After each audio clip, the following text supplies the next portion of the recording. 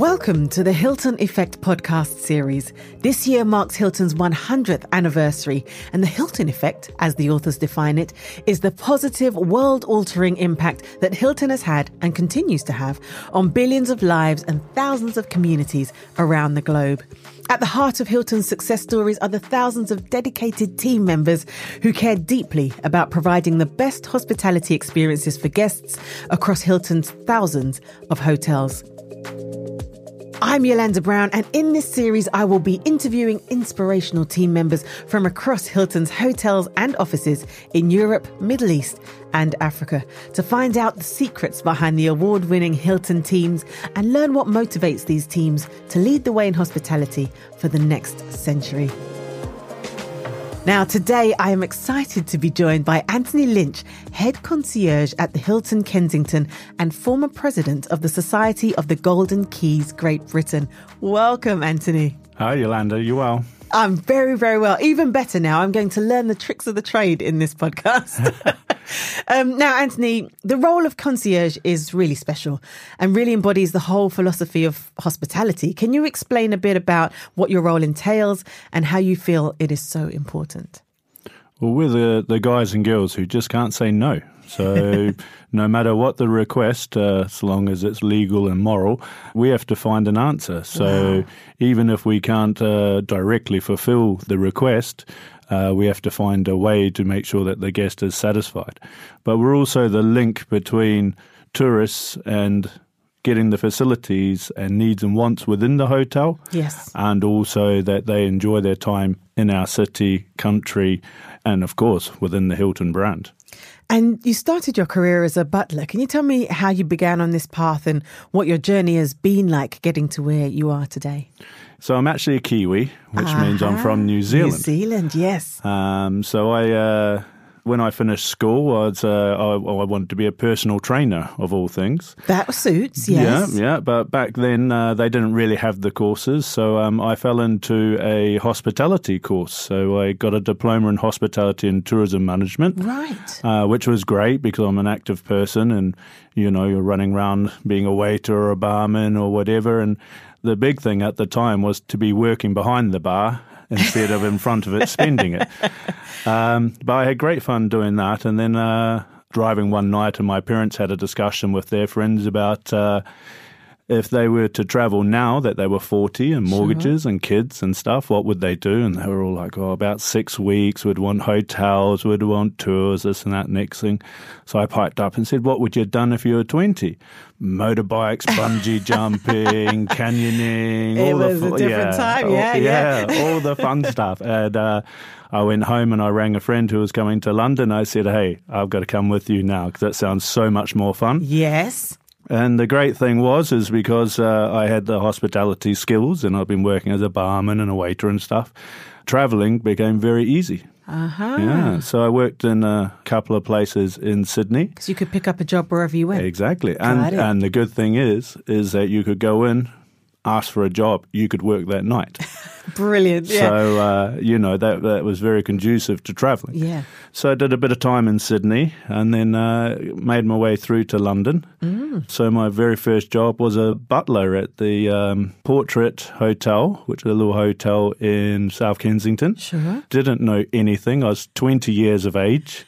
It was a lot of fun. Yes. It was a lot of fun. Was it different going from sort of a bar role, a bit more laid back, to a butler role? What was the adjustment there? The course that we do in New Zealand takes you right up to the highest level of service. Right. So the test for us, for our fine dining, we invite the who's who of Christchurch, the city I'm from, and we lay out a meal as if it was being served for the Queen. Wow. And so adapting those skills into a role over here, it was reasonably easy to be fit. You had the skills already, yes, yeah. The thing was, I was just completely and utterly ignorant and innocent. The worst thing was innocent. True. So I came from a little city of 400,000 to a city of, back then 11 million. Wow. And the pace was so fast and people were very quick to, I'm going to say, rip you off, knock you over. Well, of course, if you're not ahead of them, they'll take advantage. Yeah. So I felt very intimidated, and of course, the older butlers didn't want to share their secrets and didn't want to do their thing. So we bucked heads a little bit, but Sure. a good personality always wins through. Always wins, always saves the day, yes. Or being 6'5". I was going to let the podcast listeners know, when you said you wanted to be a personal trainer, 6'5", really, really strong, you would have been brilliant. Yeah, well, I've been playing rugby for 41 years now. So there it is. I think now I it can all look makes after sense. myself. Now Yeah. it all makes sense.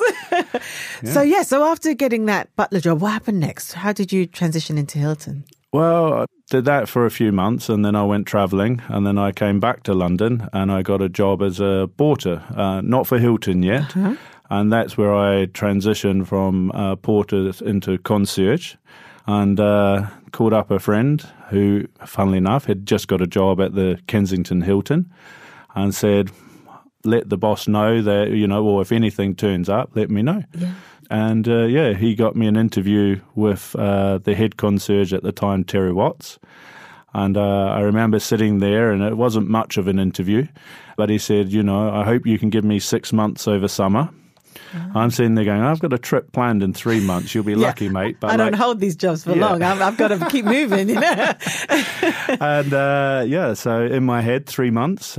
Yeah, now 21 years later, I'm still at the same property. Now this, I think, sums up the Hilton effect for me. We're going to talk about that later. But everybody seems to say, I took the job, but I'm still here. Years later, it still feels like the first day. Yeah, exactly. Just really loving the experience.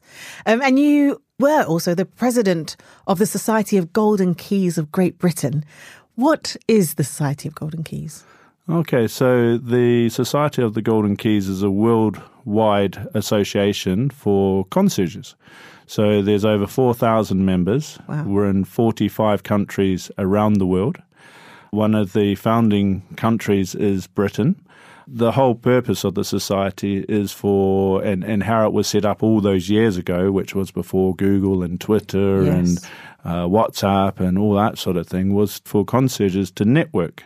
So in the current form, you need to be a concierge for 5 years. I see. A working concierge with concierge in your title. Yeah. Then you get nominated and seconded by a member who's been there for 3 years already. Then you go and you do an exam, which is very challenging. Wow. So when I did it, it was what was the best Italian restaurant in London. So it's about the knowledge that you need to have. Yeah. I see. But things have changed nowadays, as everything does. Yes. With the restaurant scene exploding and so many companies exploding on the scene, we're much more behavioural questions now. So when was the last time you represented your hotel? If I'm a traveller travelling on my own and I want to go somewhere and read my book and have an inexpensive meal, what would you recommend? I see. So we want much more situational. It's all about how the concierge answers. Yes. A non-keys member, there's a little Italian around the corner. I've heard that before. That's it. Yeah? That's not a Golden Keys answer. That's not a Golden Keys answer. The guys who progress through the interview, there's a lovely restaurant round the corner called Edera. They have beautiful little banquettes where you can sit in the corner, and the lighting is good for you to be able to see your book. Good. They don't play music because they want to keep it low key. Can I ring the restaurant and reserve you a place? That is a concierge. Sounds better, doesn't it? That sounds way better, yes. So, and then once they pass their exam, their name goes to the membership, and they can be blackballed by one person. One person says, do you know what? I know this guy did this or did that. Well, he's not welcome here. He's not in. But then if they don't, then they're in, and they become a member of the society. And their motto is service through friendship. Is that something that permeates through your work? 100%. I mean, we need to build relationships to start with within the hotel. Yes. We need to be on best term basis with the housekeeping, with the front office, with the engineering, everything like that, so that we can facilitate our guests' wants and needs as swiftly as possible. Yes. And then we need to be knowing everybody in the local area, in the community. Of course. So that once again, if we can get people into a restaurant that is claiming to be sold out, or that we can get a pharmacy to stay open a little bit longer to get something for a guest. Do you have that power? Yeah. That is fascinating. When you became head concierge, and you would have seen and had certain requests up to then, I would have thought at that point, and, you know, being a part of the Golden Keys, Great Britain, you would think nothing would surprise you. Mm-hmm. What lately has surprised you? Have you been surprised recently with a request? I'm a really pragmatic kind of a guy. Anything is possible. Yeah. Somebody said, okay, an example. Yes. Not so long ago, I had a young Californian couple. They came up about 3:00 on a Tuesday afternoon, and they were flying first thing in the morning. They'd seen on the street a British Bulldog. Okay. And they loved dogs. They loved the idea of dogs. They wanted to buy a puppy, a British Bulldog puppy. And this is the kicker. They wanted to take it on the plane with them, like you see in the movies, the little bag. poodles in the bag, and take it back to America with them in the morning. No documents could be sorted in that time. I tell you what, you might get that key. You might get that key, hey? And so, so my initial thoughts were documentation, this, that, the next thing, but leave it with me. And so what we did is there's a British Bulldog Breeders Association in London. So we called them, but we couldn't get through to them because a lot of these associations is somebody's mobile number and things. So we rang the Battersea Dog Home. Brilliant. On the off chance that maybe if you got a stray, you could just take it. But no, that doesn't work either. That's not that easy. No, they still need papers. Strays need papers.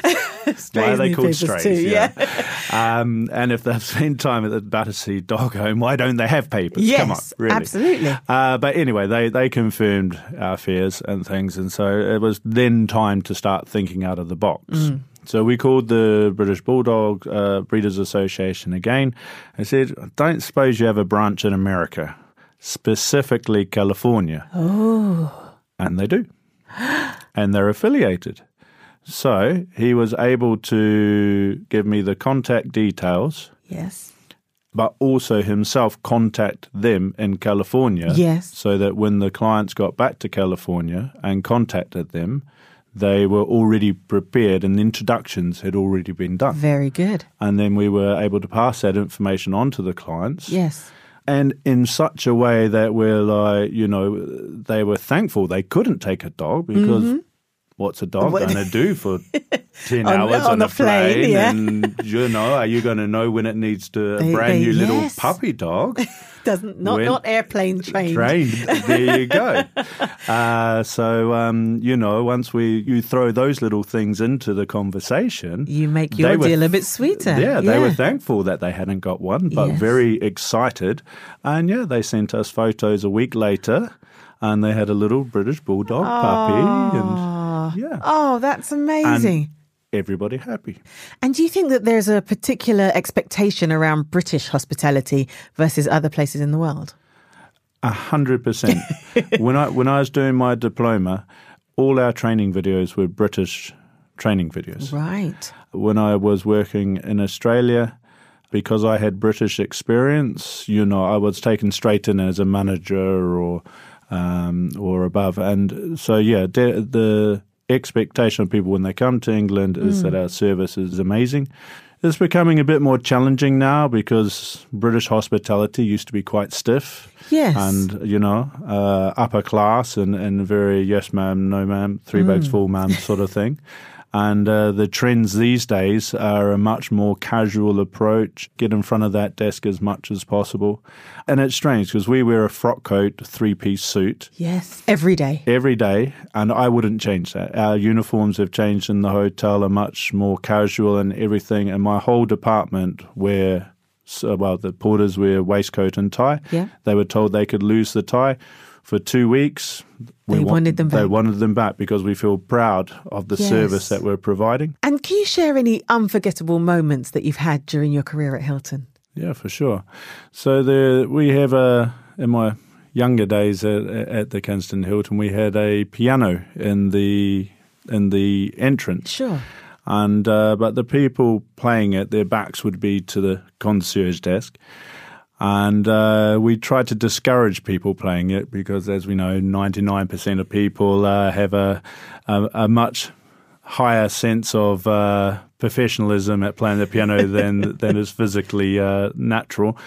But one day there was a blonde lady leaning against the table, and there was a chap playing the piano, and I'm going to have to say that he was playing pretty good. Okay. And he was doing some Beatles renditions and a few other bits and pieces, but we'd been told that people weren't to play the piano.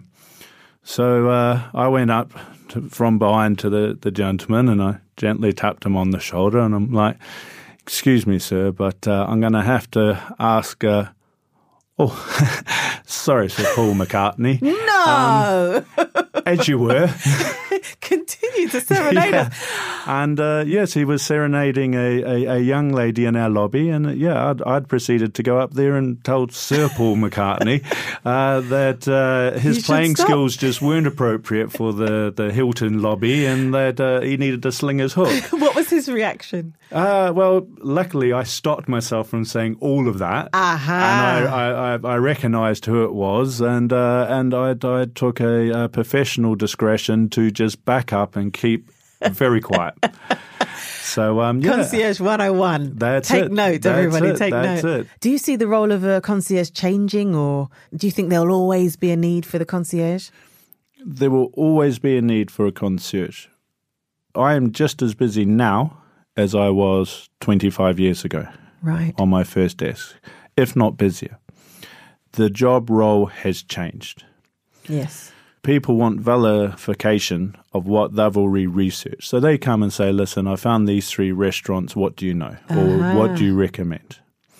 People nowadays, they're using technology, but they're still not trusting it because they're in a new city. Yes, of course.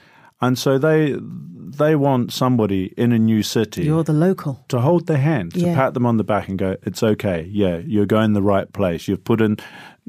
Because everything it's still data entry these days. It is. And so we are much more checking their information. We're giving them little tidbits. Yeah, you've got the right way to get there. But if you actually cut down this street, you'll see a famous bit of graffiti. Or there's a church that was in this film. Yes. Which you're going that way, so have a look at it. Or, if someone is less able, Google's telling you to interchange here, but we know there's a lot of steps. Mm-hmm. Go 2 more stops, there's an elevator, less steps, and it's going to be easier for you. That's what we're bringing to the table now. And on a day-to-day basis, you and your team must meet people from all sorts of different countries and backgrounds. How do you make sure that you're creating a welcome and inclusive environment for everyone when they enter your hotel? It's called a smile. Oh. It's easy. It's that simple. Yeah. It is literally that simple. That simple. A smile will, open 1,000 doors. I think genuine hospitality, open body language, a smile, a calm demeanor, and I think maybe the calm demeanor is the thing that spans the nations. Yes.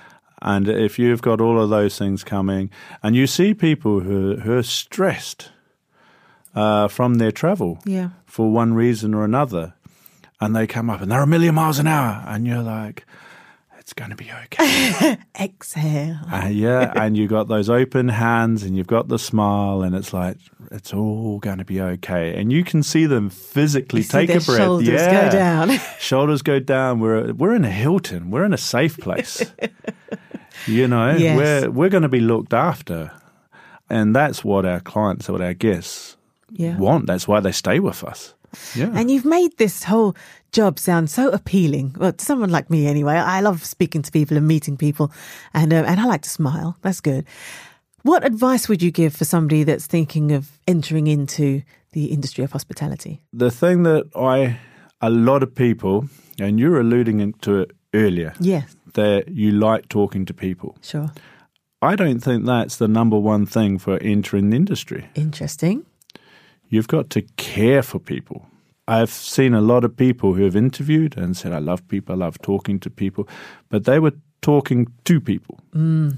They weren't good listeners. So I would suggest that if you feel that you're a good listener, if you're the one that your friends go to when you have problems because you can listen, and because you're not necessarily putting your personality on them but listening to them, then you're a hospitality person. Right. But entering the industry, if you are a people person, if you are outgoing, you do like the social environment and everything like that, you like to be active, then hospitality is the one for you. Your job will never be the same day to day. You have the satisfaction of helping people, to help them enjoy their holidays, to facilitate their business, to whatever it is. If you enjoy doing that sort of stuff, then hospitality is for you. And you should just give it a go. Thrive is this great initiative that sort of gives that optimism and confidence and focus to team members. How do you thrive? For me, you know, as in all hospitality jobs, you work the hours and you work hard and everything. But I've always tried to play my sport. I've recently started a family and got married, so make time for them. Good. For me personally, I've just always been busy. So it's not really kind of making a mental choice. It's just trying to fit everything in and making sure that I'm doing the things that I like, that make me happy. Because strangely enough, I don't want to be defined by my job. Interesting. I want to be defined by the person that I am. And you will know, have a really good interpretation of the Hilton effect. You see it in full effect every single day. What effect has working for Hilton had on your life? It's the whole Hilton package, really. And the hotels are so supportive of us to do what we do as well. Because technically we're not a revenue-generating department. True. But with a feel-good factor. Once again, we're having to step up to the mark and be more friendly and more engaging. You know, I mean, that's the Hilton way. Gosh, it's been so refreshing to speak to you, Antony, and to hear the journey, hear the ins and outs of the job. I will be applying. I think I'm going to use this smile for some good measure. Yeah, totally. And, but no, it's been really fascinating to speak to you, and thank you so much for all of your amazing service. Thank you very much. Now join us again for the next Hilton Effect podcast, where we'll be going from the Concierge to the largest Hampton by Hilton hotel in the world and interviewing the amazing woman at the helm who keeps it all running like clockwork.